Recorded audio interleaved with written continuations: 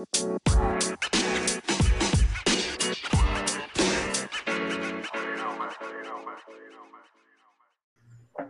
guys, welcome to the Ike podcast. This is Chris, and I'm with my co host Ike. And this time we're going to be discussing a wide range of things from politics to more in depth analysis of a show that we mentioned earlier, that being The Man in the High Castle. But I think the first thing I really want to discuss is the vice president pick for Joe Biden. Um, Ike, what do you think about it? Hey, Chris. Hey, everybody. Thanks for the intro. What do I think about it? I think she's a good pick. She's so here's the thing is I with Kamala Harris, what we have is a diversity on the ticket, which I think is very much needed. Now, most people will say, "No, why do we need that?" No, you do. And when I say diversity, I'm not talking about it's a she's black or she's South Asia. I'm telling you, she's had a diverse experience. Okay, so she can identify with majority, or she would be able to identify with majority of individuals. She's, as I mentioned, she's half black and she's half Indian. She's already spoken, about her experience with busing. I mean, that was one of those, profound, powerful moments during the debates, and another reason why a lot of people were thinking that she wouldn't be the pick. But I think she's good. She's high profile, and we need that. And the reason why I believe we need that, Chris, is because this isn't a normal election year, right? The physical one-on-one, going to campaign rallies, that can't work in the current epidemic or pandemic that we're dealing with. So having somebody who is recognizable is very good. And I think she she was able to, during the initial primaries, or until she dropped out, I think she was able to have her voice being heard, right? So I think she's a good pick. Just her background, I think she's also got a strong background. I know you and me have some concern, disagreements about it, but she's a graduate from Howard University. She went to University of California, Hastings College of Law. Okay, so she's had her career. She started her career as in the district attorney's office. Went from Alameda County to San Francisco, and then became a city attorney for San Francisco. Was elected as Attorney General for California in 2010, reelected in 2014, and 2016 she became part of the Senate. And you can see her strengths when you see how she, any of the candidates for potential positions within the Supreme Court and other high offices where she's on that committee. I think she's very precise, which is what you want. She doesn't get stuck in the weeds, which again you don't want, because the weeds are what the current administration is bringing up, right? Like it's a deflection. Try to deflect on what's going on in the pandemic and bring in things. And just look at since she's been announced, the biggest thing I think they've said is she's a socialist. Now I think that word gets thrown around, but people don't understand. I know, Chris, we've talked about it over the last couple of days, and you've got an interesting take on it, which I think everybody should hear too, which is what the Canadian newspapers are saying. Yeah, right? I mean, it's more than just that, but when it comes to Kamala Harris as a candidate, what can I say? I'm very much think that this is not a really good choice. right? Mm-hmm. Kamala Harris, if you look at her record, if you look at her time in office as Attorney General for California, right? If you see her record, if you see her stances on all these different policies and positions, I mean, she's a moderate Republican, right? And I could make that argument same about Joe Biden. He's a moderate Republican, and he has a D beside of his name. And I'm Canadian, so like my politics tends to be left on majority of issues. Even when it comes to conservative issues, if I'm conservative on a certain topic, it's still on the left side of conservative. And so Kamala Harris, Joe Biden, these are essentially almost just right wing, center right, politicians pretending and being accused of being left. They are the farthest thing from left.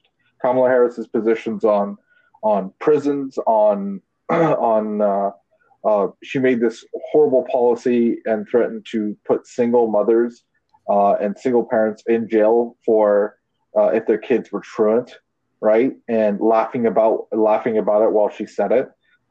It's things like that I go like, that's incredibly tone deaf.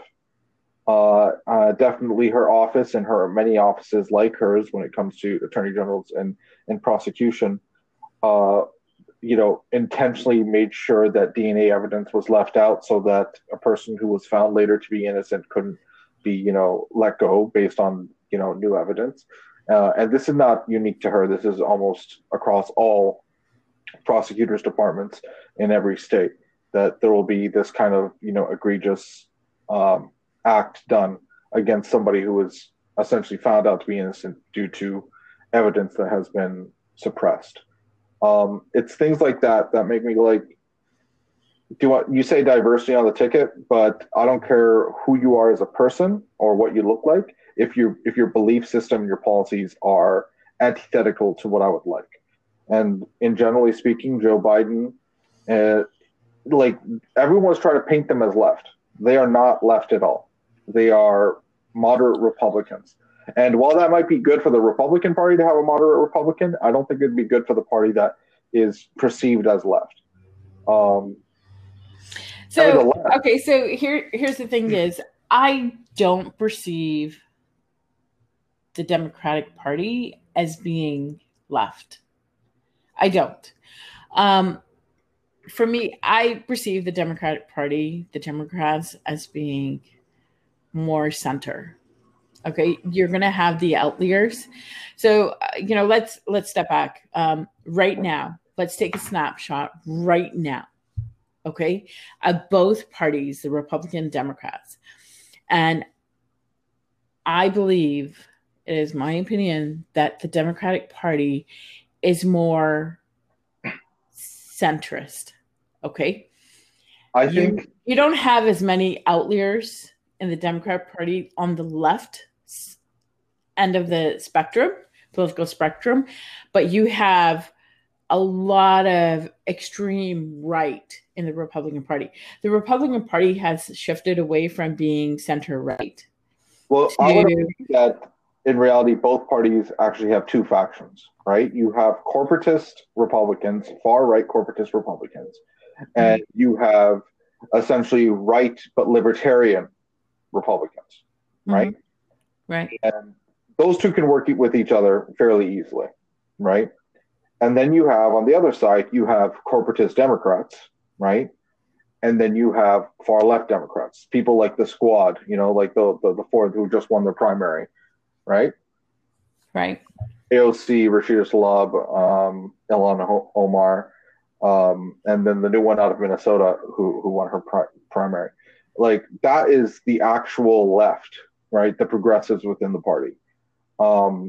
Everyone else is honestly just centrist or corporatist, and either of those I think is horrible, in general, because it doesn't actually fight the problem in and of itself, right? When it comes to all the major policy issues, whether that's Joe Biden came out and said he's against Medicare for all, right? He wants to expand Obamacare, which, in my opinion, is a horrible quarter measure to actually solving, the issue of medical care within the United States.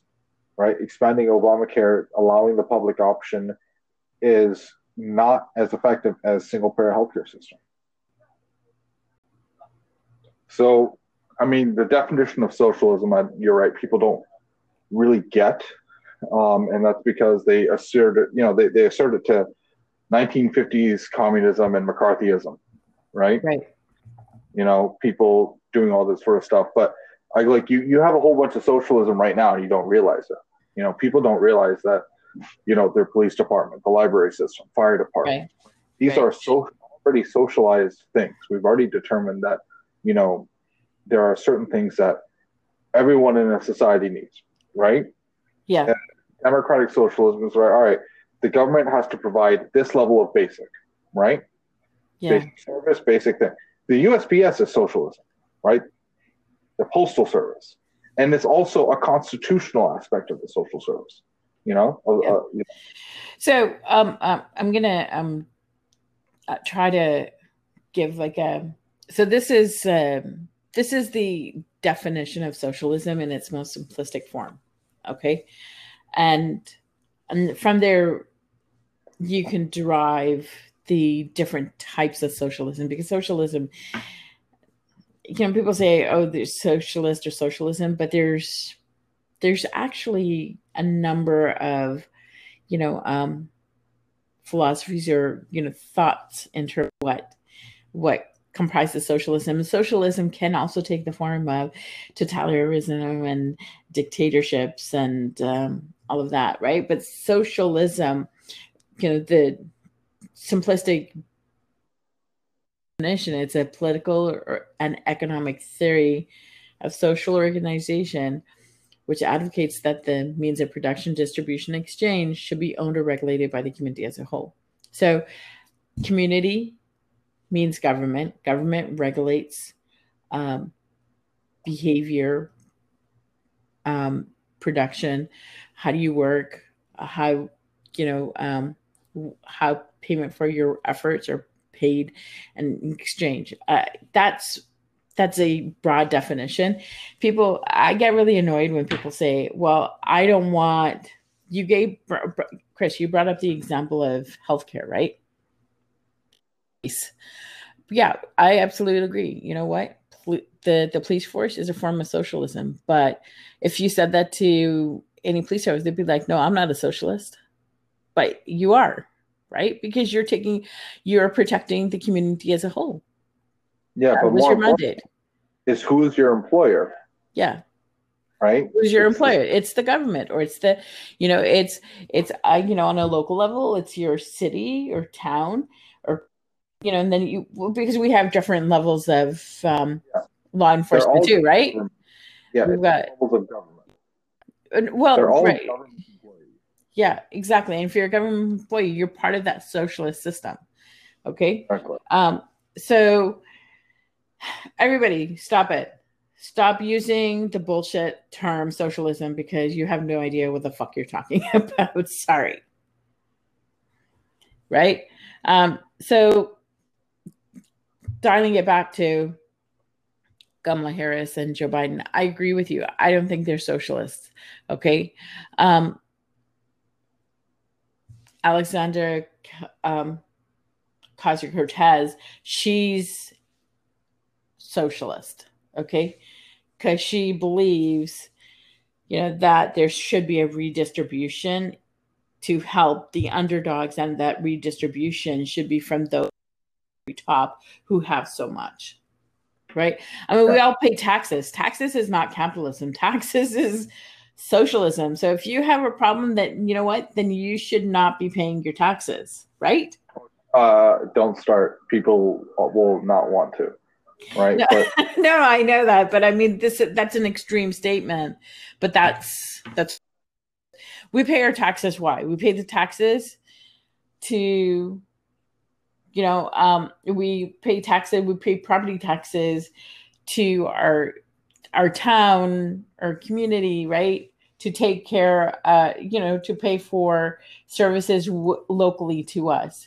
Our state taxes or provincial taxes go to the provincial government to pay for our benefits that we derive from that next layer. Federal taxes we pay so that benefits are derived from the federal level down, right? And there's a trickling, and there's a redistribution. I mean, that's the whole thing that like really pissed me off when McConnell was blue states when the pandemic was happening. Guess what, mofo? Blue states are the one who pay for, pay percentage-wise, pay more taxes, federal taxes, which get redistributed to your state. So you can't say there's blue states or there's red states. From a political spectrum, yes, but not from a taxation spectrum. Oh, absolutely. In terms of taxation, there's large states with a lot of money. In Canada, we have this term have and have nots, right? States that have an excess and states that have not an excess, right? And all it is, it's put into a pot and then redistributed as needed. Some states need more because they don't put as much into the pot, right?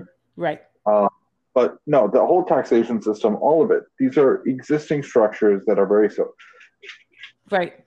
People don't like the word, they attribute to something else. That's fine, whatever. But the policy they do like, right? Yeah.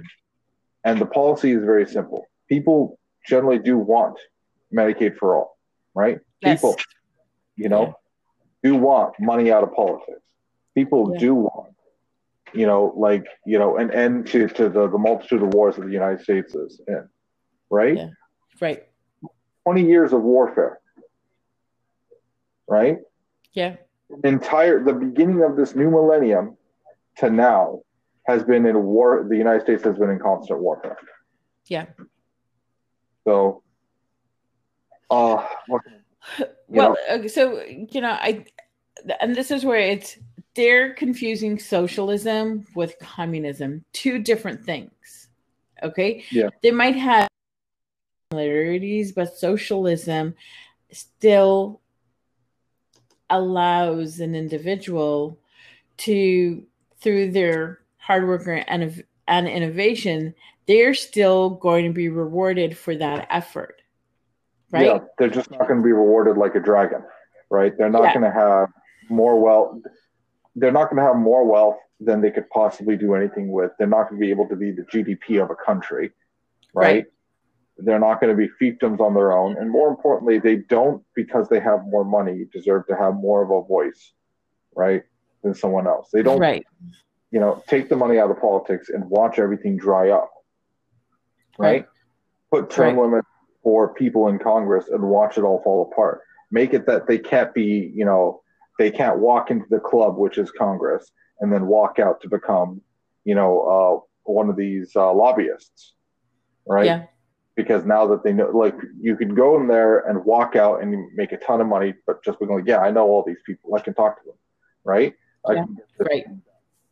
No, it's public service needs to be for public service sake, right?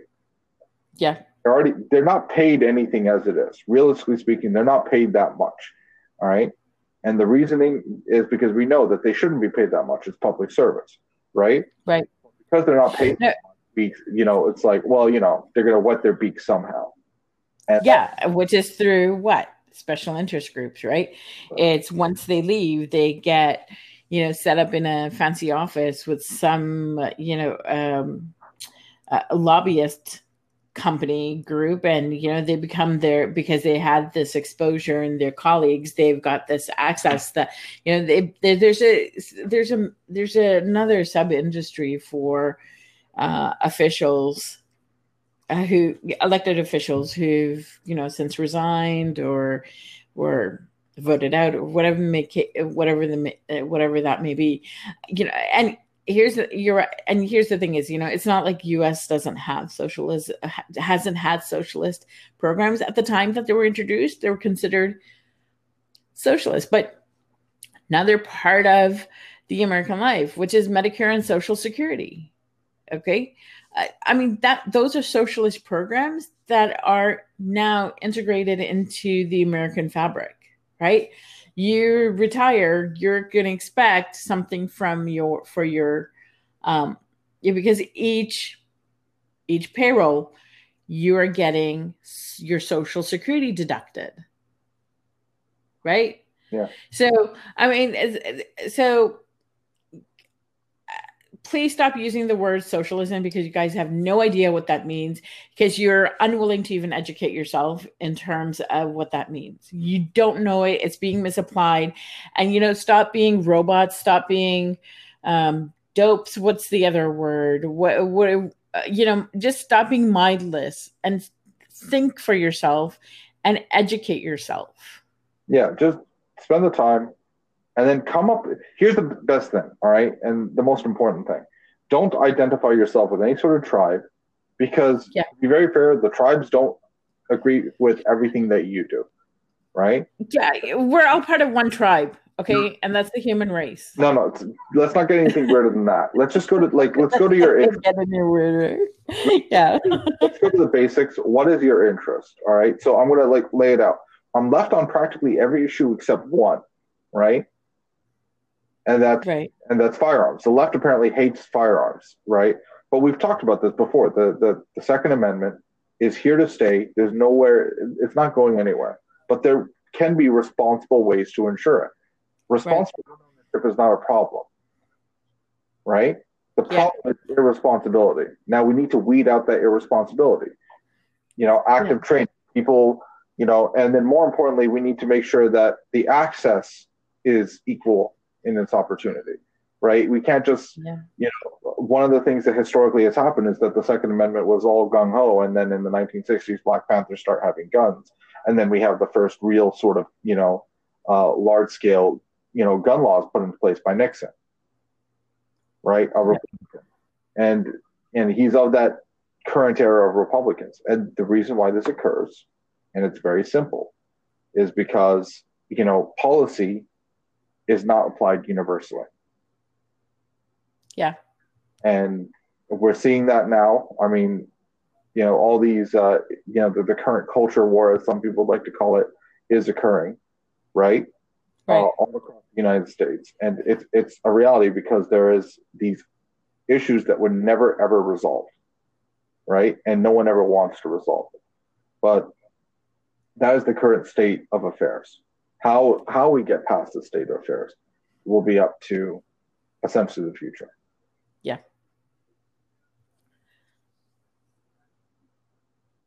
Now, I wonder where we're going to go from here. But we got really distracted, because there's one thing that we really need to talk about, which was apart from all of this, right? We have, Kamala Harris, who's in power. She's not actually a socialist.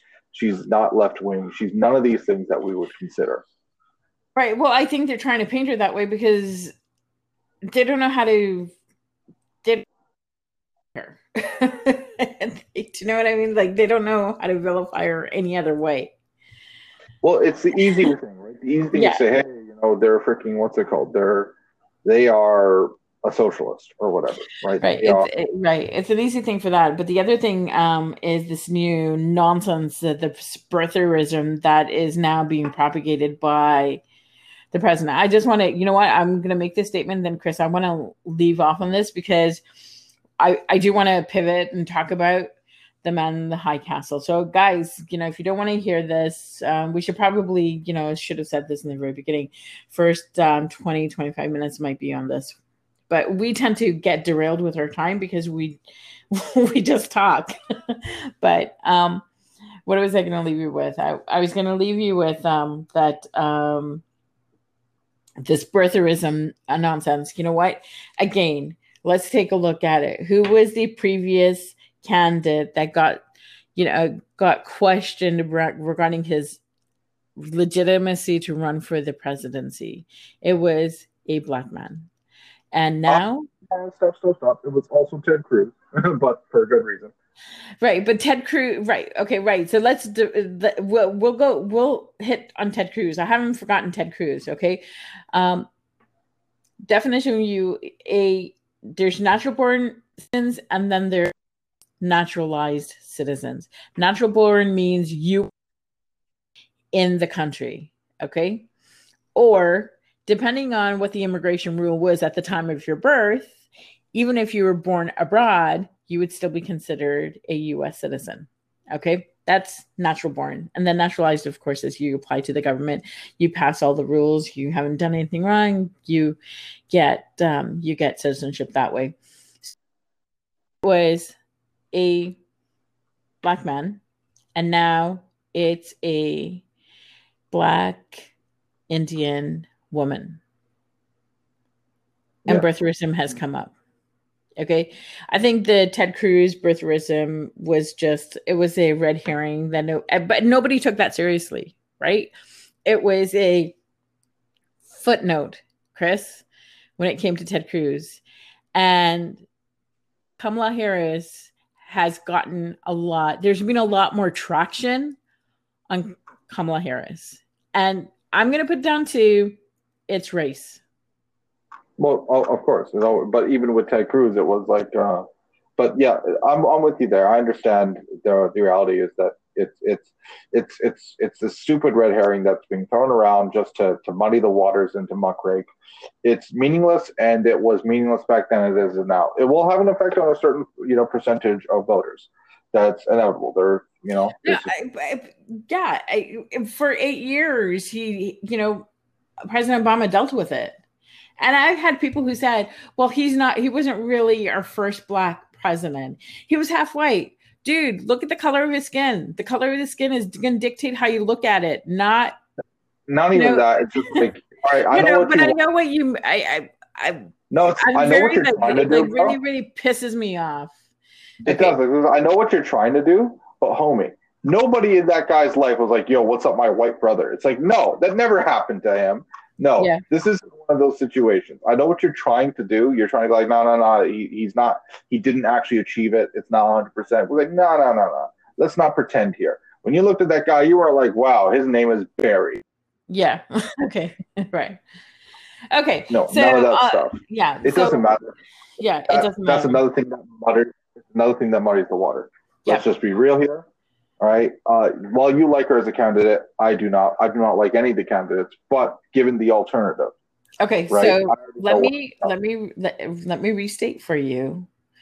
I think this is a strong combination to get rid of the insanity that we currently have. Okay. I mean, that's fair. So on that note, we're going to go to something a lot more fun, which is The Man in the High Castle. It's a 4-season series that we enjoyed. We had put it in a previous episode that we had done that we had recommended that one go see earlier on in the pandemic, or earlier on when we had started doing our podcasts. And The Man in the High Castle is an Amazon production. So it's available on Amazon. It's and it's based on a book by Frank Spotnitz, right? Yeah, it was. No, he's the creator. Sorry, Frank Spotnitz was the creator, but it is based on a book. Yeah, by Philip K. Dick. Yes, sorry, I misspoke. Yeah, Philip K. Dick is the author. It was developed by Frank Spotnitz and Scott Free Productions. So really, Scott, way to go! It was really well done. And what the show looks at, or in the 4 seasons, is what if Nazis invaded the US, and on the flip side, what if the Japanese had won the war? So we have the Nazis and the Japanese winning the war and taking over the world, and they basically split what they were going to control. So the show or the book, the show takes place in the U.S. With some references to Germany as well as Japan, and there's a handful of that would be, in my opinion, main characters. Right? There's a character by the name of Juliana Crane, a young woman living in San Francisco. We when we first see her, you think, okay, she's happy with the life she's living in, but her trajectory as a character changes when her sister, who's part of the resistance against the Japanese, gets involved with the resistance and is killed, and that's how she becomes involved. Her boyfriend is Jewish, of Jewish descent. The Japanese are, you hear about the horrible Japanese stories from China and their occupation. Well, that's now happening on the whole Western coast. They're in the middle of the country is a neutral zone, and then on the east is the part of the U.S. that's controlled by the Nazis, the Third Reich. Okay, and from the Third Reich perspective, there is a character by the name of John Smith. Oh, before I go to that, on the West Coast, there's also a character by the name of Tagomi. Tagomi is a trade minister for the Pacific States for Japan, and he's for, I don't know exactly how he's able to do it without having any artificial assistance, but he's able to travel the different multiverses. All right, so you did a whole bunch there. I did, but all right, let me. Did I give too much away? Not too much away. It's just it seems very disparate. So let me just give it into one very, very simple context. Yeah. Okay. The Nazis won the war, and what would the map look like if they beat everyone? Reality is Europe, Africa, and the east coast of Canada, the U.S., South America belong to the Nazi Third Reich. Yeah. The Japanese Pacific States take over pretty much all of Asia, Australia, Oceania, the islands of Indonesia, and the western part of the United States, Canada, and South America. Okay, essentially the Pacific Rim has been taken. Yep. That's essentially the tripartite division, and it takes place in the 60s. And the reality is that just like in our 60s, where we had this bipolar system of the first world, the second world being the Americans and the Soviets, mm-hmm. and then everyone in the third world, in the fight and culture war and an ideological battleground that was communism versus capitalism. Well, we had that. In this world, you have the same thing going on, but in this idea of a shadow proxy Cold War that is just bubbling under the surface between the Japanese Pacific States and the Third Reich. And the Third Reich and their ideas of blood purity and racial purity going I don't know, why we're hanging out with the Japanese, right? They're, generally speaking, in the Third Reich, it's tough. But if you're a white dude, you could probably survive if you, just follow the fascist right. Right. So, okay, Chris. So what they did, and this is why I wanted to bring in the characters, because the characters are the ones that describe the different environments. Great overview, but there was a reason why I was going a little bit more granular, is because, last time we talked about it, we talked about, a relative general arc, and we want to sort of do something in depth. And here's the thing is I'm sorry, Chris, we may end up having to do it as, Man in the High Castle 1, 2, 3. Okay. Because you and me can talk about it for probably several hours easy. And we still would be at the tip of the tip. So on the Nazi side, right, you have a character by the name of John Smith, who's an American. He's a natural born American, white, and he finds himself as he starts off being the Obergrubenführer, and yeah, it's all right, and his family. Mm-hmm. The Nazis have taken control over the East Coast, and yeah, you're right. As long as you're white, have no you're purely white, have no mixture of any other races that they consider to be inferior, you're doing fine. You're at the top of the hierarchy. But they got rid of Jews if you have any medical, if you're predisposed to a medical condition or genetics issue, you're disposed of. You're disposed of, if again maybe you're 2/3 Germanic and then 1/3 Latin, you're disposed of, like you're considered inferior. So there's a hierarchy based on race, following the Nazi hierarchy that they were trying to create with the perfect race, right?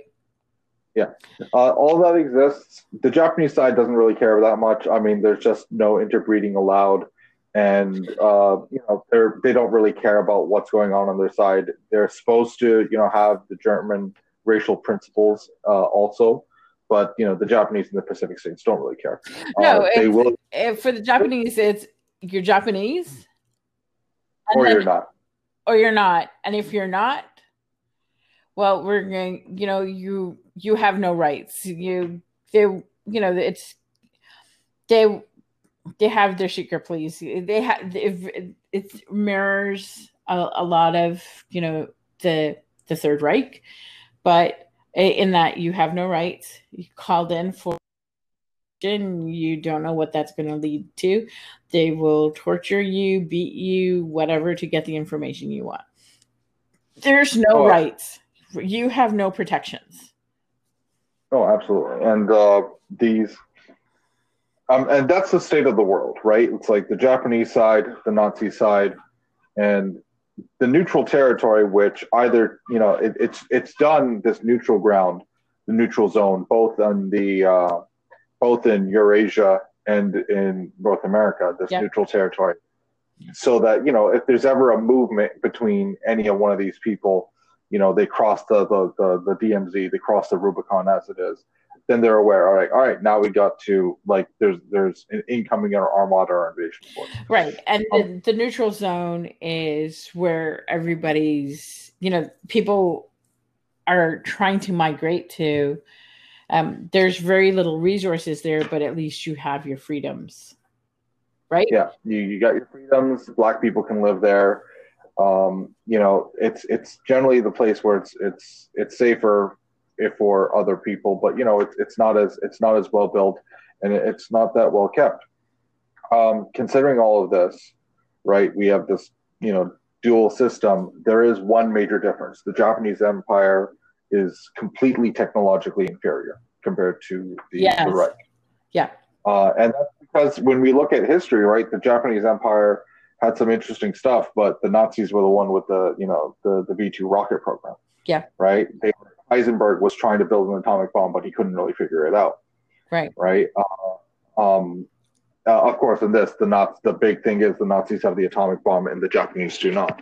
And so for the first season, while there's tons of subplots going around, one of the subplots in the background involving Trade Minister Tagomi of Japan, and a Nazi officer,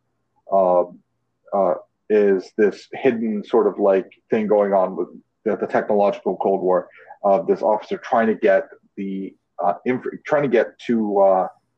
the trade minister plans for the Heisenberg device or the atomic bomb, because he goes, until there is absolute parity, right? Yeah. The Nazis will eventually decide, hey, what if it's, we should just take it all? Yeah. And I say this because, Hitler in the show, oddly enough, is portrayed as a sensible figure in that he doesn't want war with Japan, right? He's still all his evil self. It's just he doesn't want war with Japan, and he keeps the peace between the two. But there are others in the Reich who, based on actual historical figures, people like Reinhard Heydrich, who the man with the Iron Heart, called by Hitler, who's also an antagonist in the show. But like you said, character stuff is incredibly important. I think we missed a couple of very important characters. I want Do you mind talking about them? Sure. Okay, so yeah, we did miss a couple of important characters. One would be Keto, right? Referencing Keto. All right. How about let's do it like this? Let's Okay. do the Japanese characters, the German and Reich side, and then the guys in between. Okay. So from the Japanese characters, we've got I don't know, what was his name? What was his? Was he a general? So he's part of the police enforcement. And all right. So there is Chief Inspector Keto. Right, but the thing is, what I'm trying to do, the hierarchy, right? He's yeah. He's technically a colonel. Keto is technically a criminal. A colonel. A colonel. Sorry. And so in the show, what they've done is, if you're military, once they took over, invaded the U.S. on the West Coast, military officers became law enforcement officers. Would that be correct? Yeah. Right? Okay. Yeah, essentially that's what it is. And so him as the Kempeitai, they're essentially the secret police. They're always listening, and they catch subversion and subversive individuals. And they're also, like kind of like the FBI. They're the special police division. They're the secret police. They're like the Gestapo and GSG9 mixed together. It doesn't matter. Point being is that he handles a lot of stuff, and he's your mainstay into the Japanese side of investigatory events. Yeah. Right? Yeah. Whatever goes on and the Japanese need to investigate, he's your side of that. Trade Minister Kagome is a high-ranking member, right, who has a lot of connection with the Japanese imperial family, who is well-liked and well-protected, and generally speaking, a good guy, right?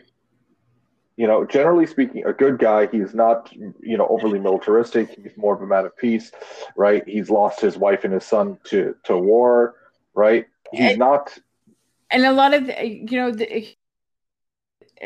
characters like Kagome, they tend to be good guys because they've suffered losses and they understand the consequences of suffering those losses, right? I think that's what makes them a little bit more sympathetic. Yeah, it's because you see the past of like who he is and the loss that allows him to have this sort of redemptory change. Yeah. And so that's Trade Minister Kagome. The Japanese side also has other characters like the Crown Prince, right, and all these sort of things. Two main characters. They do, but I don't think they're really that important. The other character I want to bring up is the head of the Yakuza on the West Coast, right? In the Japanese, yeah. Yeah, he pops up a couple of times, and he's always good. Yeah, right. And the Yakuza is so, and they bring in the Yakuza because they want to show that that still existed. So having you still have the Yakuza existing within this world. Okay. Yeah. Okay. Secondly, we have. All right, so that's the Japanese side. Because on the Japanese side, you have Juliana Crane. I count her in the middle. Okay, so all right, so why don't we just split it up this way? There's the Japanese, there's potential resistance or non-aligned individuals, and then the third is going to be the ones aligned with the Third Reich. Right? Does that? Yeah, exactly. Okay. Well, no. How about this? It's Japanese people under the High Castle and the Reich. And so let's go to people in the Reich, right? You mentioned John Smith earlier, or Obergruppenführer John Smith, which is the equivalent of general. Yep. And then you have a character called Joe Blake. But we're not sure, who Joe Blake is aligned with. Is he part of he's from the East Coast, so there's got to be, and we know there's some relationship with John Smith, but we're not really sure what that relationship is. But where he land on the line, morally speaking, he definitely has moral conundrums with what he does. And yeah, that's Joe Smith. Sorry, I mean Joe Blake. And yeah, Joe Blake has more of a his role expands in terms of his history and what it means to be him as it moves further along. Yeah. But in the first season, he very much is like this person who is connected with the Reich, but is in his head debating the morality of it all. Yeah. And then lastly, well, no, there's more on that side. We have Adolf Hitler. We have John Smith's friend, the general, who is passing the information of the atomic bomb to the Japanese. We have Reinhard Heydrich, historical character, people like Heinrich Himmler, right? Right. These are John Smith's wife. I mean, she's an important character too. John Smith's wife, his son, Yeah. we have individuals, his family. We have these individuals who make up the nature of what it's like in the American Reich, and how they maneuver their way, how a person like John Smith can exist, as who he is within the Third Reich, such high ranking, and also a natural born American and not a German. Right. So that's the case there. There's more characters, but I want to go to the guys in the middle, right? The real centrists, the resistance, and they're underneath a character called the Man in the High Castle. Yep. Right. A character that you don't see until the very end of the first season. Yep. So, right. So that person, the characters we have, they're part of the resistance. Juliana Crane, who finds herself as part, getting more and more involved with the resistance because of what happened to her sister. Right. There's her boyfriend, Frank, who Frank ends up having a completely different path, but his path is because of what happens to his sister, and Frank is Jewish, so he's not going to survive in the Third Reich, and he lives in the Japanese. So he works creating replicas. He's an artist, and that's important. Because you think, oh, okay, well, why are you talking about this? Because Frank's character does have an arc. It has a finite arc as well. It's his path to the resistance that we have to that generally. And then he's got a close friend. He's got a coworker and friend who is gay, and then in the Third Reich would never have survived. So there's all these middle characters. I'm going to get into straight up complaints. There's just so many things going on in this show when you're going like, please, can you go to the things that are interesting? Yeah. Right. Anything that's going on with Frank. Actually, you probably were like, I liked all of this, so I didn't really find slow. It's not slow. It's just like it's interesting to see these guys in their own adventures. I don't care. Can you please, Frank's whole arc is a revenge story that he gives up halfway. Like when he gets to season 2, it makes little to no sense, and then it falls apart, and then it continues in season 3 and doesn't amount to anything, right? Well, I mean, yeah, okay. We'll talk about it. This is why I think this is going to be more than just one. Okay. So guys, we're setting up the characters for you so that we can start talking about it. Okay. So Chris, we're still in the resistance, right? So the most important character is Abedson, Hawthorne Abedson. That's the Man in the High Castle, right? Man in the High Castle, Hawthorne Abedson. We don't see him. Don't worry about him. Most important character is Juliana Crane. Yes. She's the pivotal character throughout this. So you're following her journey. And for journey, we're learning about the resistance. We're learning about Japanese occupation, and we're learning about the Third Reich's occupation. Okay? So the characters that we have. Here's the thing is, and beside, the stories that are happening, the way that the story moves is Juliana's characters through her sister gets a film. And in this film, a black and white film, this film reel, she sees a world that's not the one that they're living in. Okay. What does that mean? Well, she sees San Francisco. She sees San Francisco, though, taken over by the Third Reich, which did not exist, right? Because they're in where Japanese have control.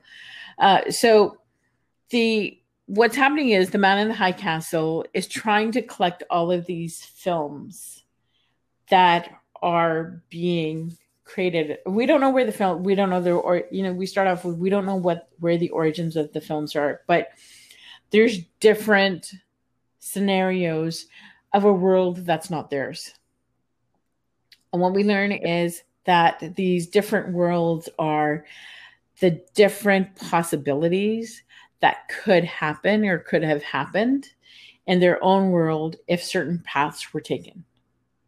Yeah, it's the multiverse, the infinite universe theory. Just every possible decision, outcome, or solution exists and occurs. And so the events where the Nazi wins exist just as easily as our version of events occurs, just as easily as there's a version of events where the Soviets, won instead of us, right? Like there's everything is possible. Right. And we learned that Tagomi, Trade Minister Tagomi, is able to travel between these worlds, but we don't know how. He just does. Like one minute, but the thing is, I mean, for our discussion, we need to move this along because we could sit there and we could talk about all of the characters. I think we should only talk about one season at a time, right? If we're not gonna, because if we jump to that level of big thing, I can go straight to the ending. Okay, all right, fine. Why don't you drive this then? And then realistically, the first season is, like you said, Juliana Crane. Her sister has been murdered by the Kempeitai, the secret Japanese police. But before she was killed, she gave to her sister a film, right? And the film is from The Man in the High Castle. And when she plays it, what it is, it's showing, victory in Europe, the use of the atomic bomb against the Japanese at Hiroshima and Nagasaki. And victory in the Pacific, and then the end of World War II. It's this highlight reel of all these things, and it's this impossibility. But the show takes place in the 60s. It's like, there's not like, how could you fake this, right? And they're like, yeah, but the Man in the High Castle does, right? He fakes these things with whatever. But she goes like, how? I mean, but what it does is it awakens inside of her this idea that, holy crap, we could win. Like, we did win. It's like, it's right there. It's like, how is it that we won and we also didn't win, right? It's this strange thing in her head. This, film reel, the knowledge of what it amounts to and who is the Man in the High Castle and how can we get to him is the fundamental crux of the season. Joe Blake from the Reich is tasked to find out who the Man in the High Castle is and get the film. Juliana Crane is tasked to deliver it. The man in the, trying to get to the Man in the High Castle, trying to, make your way over to different places in the Reich. Frank Fink and, his buddy and the pawnbroker he works for is a side story that amounts to, hey, I'm an idiot. I need to make some money. I'm going to piss off criminal people. I'm going to go piss off, because of my connection with Juliana Crane, my family is going to get killed. I'm going to then instigate the guy who killed my family and then join a terrorist group against the Japanese. It's allowing us to see what's happening in the Japanese Empire while we're really getting to see what happens in the neutral zone and the Reich.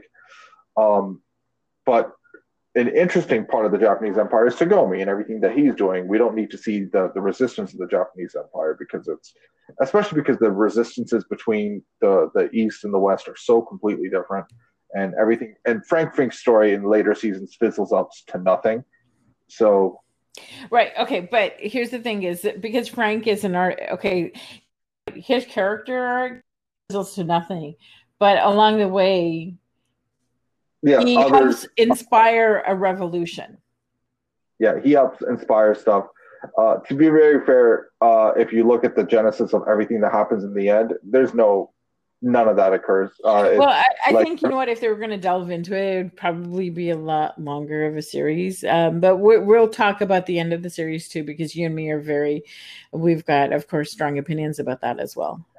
But so that's the nature of the first season. And I know we're going to talk about the second season, and this is a spoiler. The first season ends in a way that I was like iffy at the time, but you know, with all seasons available now, it allows you to easily get into it. It ends with Joe Blake getting the footage, getting the footage and escaping.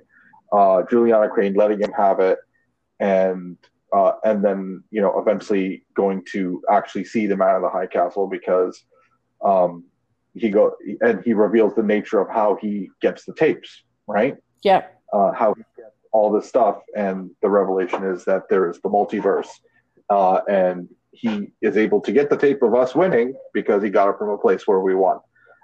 He himself doesn't jump around, but other people do to give it to him. And one of the people who's recently traveled to him, right, from another universe, is an alternate version of Juliana's sister.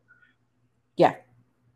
Yeah. And so the first season really encapsulates this world well. It does a lot of good world building. It introduces us to characters. It shows us resistances on both sides. Right. And we don't know. Okay. So obviously we've given a huge amount of spoilers, because by the end of season 1, we still don't know that there's a multiverse and that there's travelers back and forth. We just know that Tagomi has gone somewhere.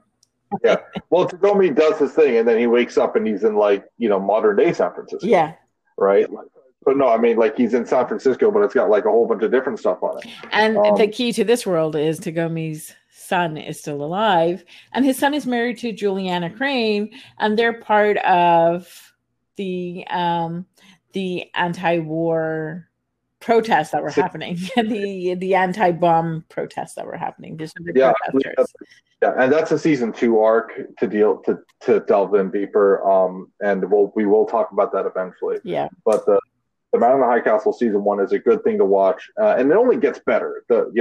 As they start killing off characters that don't really have anything to do with anything, as they start consolidating their storylines, as they start going, all right, well, let's delve into background characters and stuff like that. We get a more tightly focused story, and the second season is, in my opinion, superior to the first, and then the third season is not the second season. Well, okay, so I would think the third season is good. Well, yeah, no, I thought the third season wasn't bad. No, it's not that it was bad. It's I feel like it's equivalent to season 1, which was good, but the second season's villain, to me, I was like, that is it. You've done a great, third act twist. You've given me this heel turn. You've shown me this character. You've made me sympathize and empathize with him, and then he flips. And you're like, oh no, right? Mm-hmm. And we'll talk about that later. Point being is that first season I liked. Second season I really liked. Third season I liked, except for the ending, and we'll get onto that later. What about you? What did you think about the first season?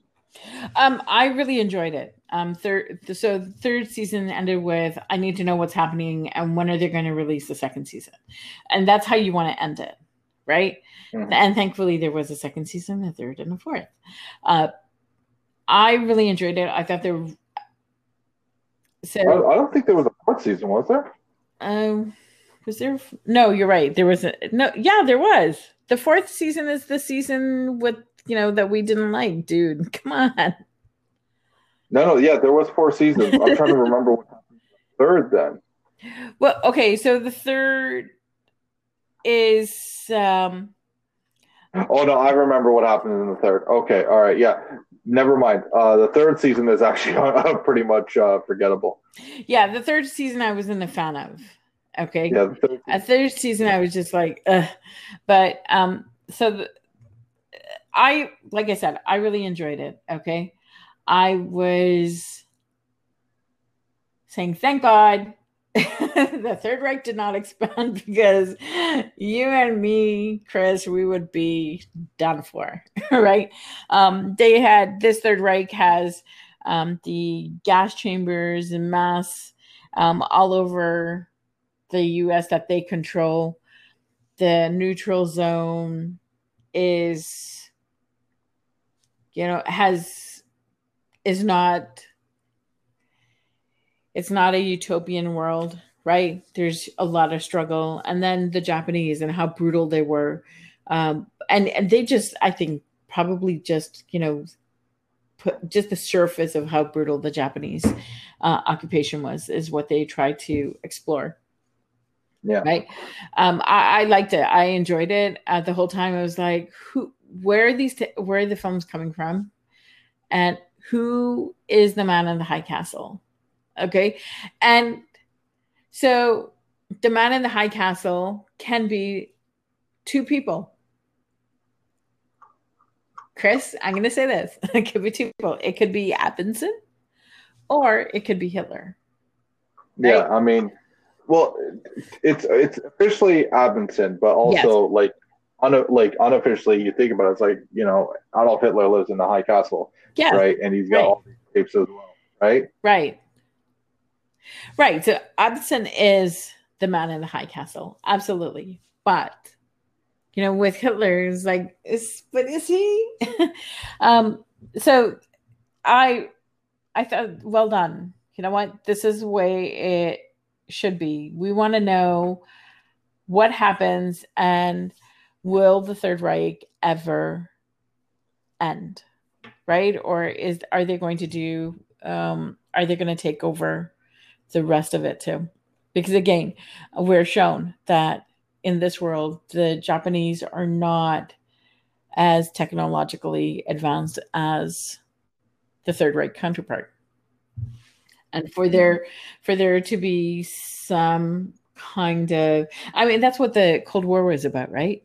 After World War II, between the USSR and the West. It was this proliferation of missiles and the military industrial complexes and moving the pieces around the globe to control, right? And that's and there's two very different ideologies. One was totalitarianism / communism, and then on the other side was a democratic capitalist society. Very much so. And this polar division of the world, it mirrors itself with the Nazis and the Japanese. Yeah. What can I say? The geopolitical stuff to me was interesting. I just wish that we got more. I wish there was more in this sort of like alternative history genre, that we could, point to, like, oh, yeah, because I agree with you, because we could say, okay, what if this happened? Like, what would the world be like? And okay, so I'm going to throw this out there because it's not, but Firefly, right? That was sort of what it was. Like, it was, okay, so I know I've just thrown like a show that you guys we haven't talked about at all. Firefly is the far future, to be very fair. Yeah, well, but the thing is, so we're talking about, how, if a world was, how, if certain things happen, what would a world be like, right? Firefly takes it to where the Chinese culture exists, with a Westerner, right? Yeah. In that future, you're speaking with the Mandarin. Yeah. The far future, you can do anything. You can always go, like, oh, well, this is the difference. Star Trek does that. The difference in Star Trek is in 1990, there was a eugenics war, right?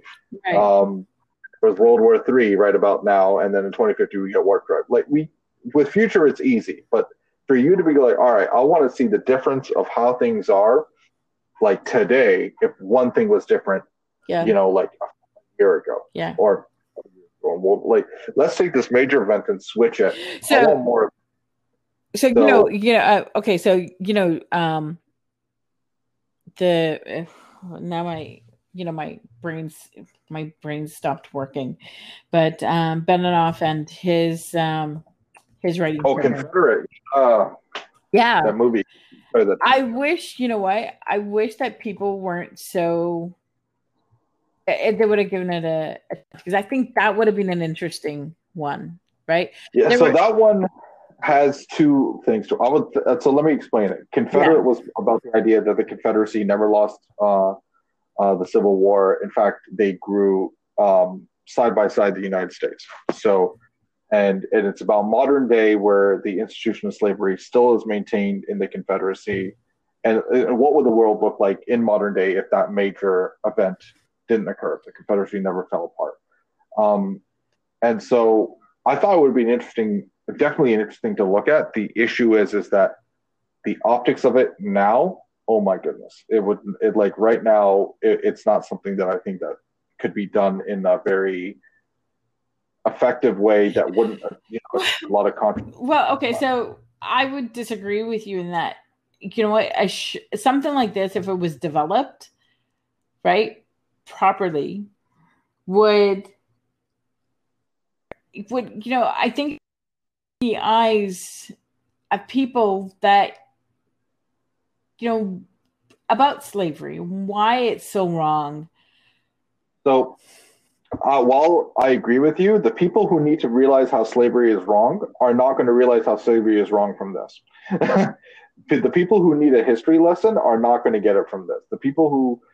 It's the people who watch the beginning of Watchmen, the show, and go like, why are they telling me some history stuff, right? Why is this show so political, right? Those are the people who are going to complain about this, and there's a lot of them. So while I agree, it would have been awesome, it would have been cool, there are definitely people who would have taken it way out of context, who would have been offended, rightly or wrongly, it's up to them. But there's just so much that could have gone wrong. Yeah. And then on top of that, Game of Thrones ended so poorly that it's a moot point. The show would have been terrible. Yeah. Okay. So, but the thing is, I didn't have a problem with the concept, because that's something that I would have wanted explored.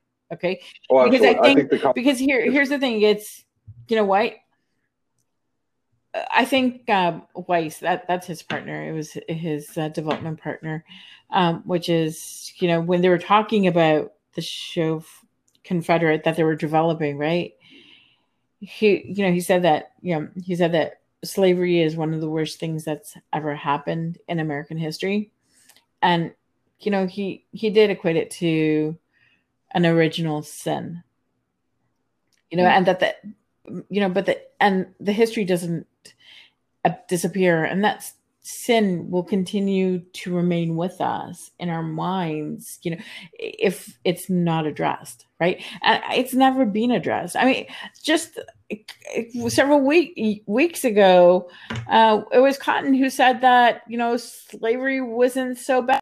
It helped build the United States. How can you say that? But he did, right? And that's a lot of people had that opinion, and it's like, what is wrong with you? So I think having a show that would look at having like a third, having another Civil War, because we also evolve as a society, right? And that evolution, the evolution we have. Here's the thing. How do you layer it on top? Because Benioff and Weiss do this a lot, they tend to make moral ambiguity out of straight up evil.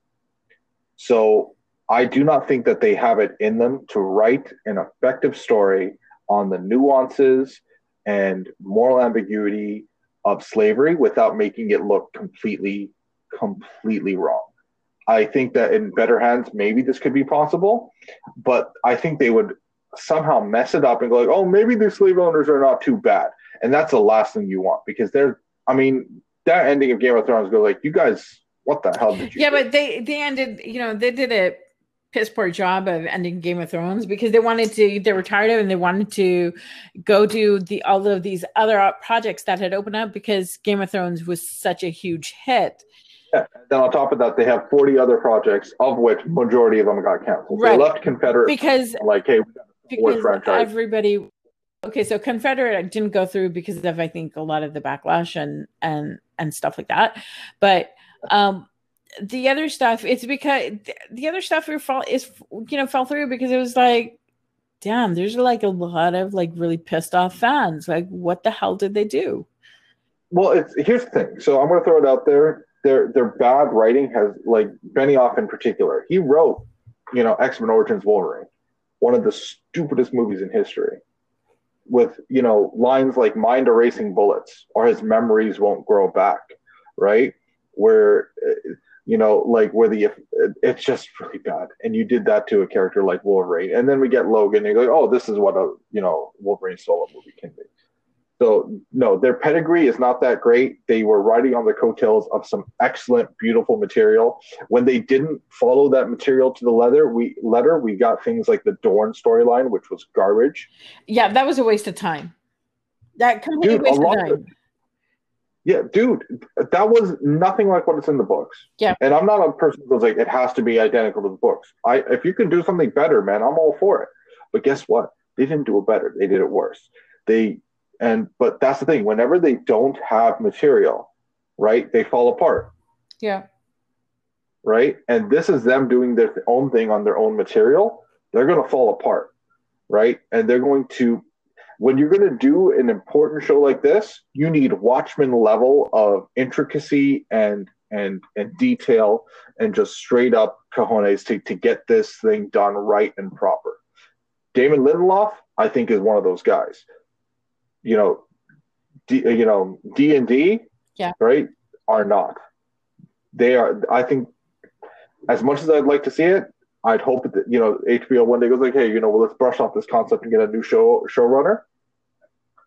But those two would have really not done it a service. Yeah, no, I agree with you. They wouldn't have done it a service. But it was, you said, you would like to see shows explore. Yeah. I'm bringing that up as, they're one of that is a good concept to explore. Like Confederacy winning, good concept. Nazis winning. There's more that can be done in that universe, right? Or not in that universe, but in that concept. I'm all for it. The Soviets winning, tons that can be done in that concept. Yeah. There's so many concepts that there's so much room to explore, right?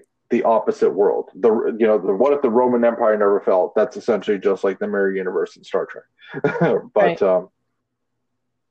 There's a million things that I'd like to see alternate histories and very, very clever takes on how things would be different. And so in the United States, what if JFK never died? Great show, 11/22/63. I'll throw that out there. JFK, it's trying to stop JFK's assassination and getting it right. That's another great show. Nice little miniseries. I don't think I've seen that one. Yeah, it's on Hulu, so I recommend it.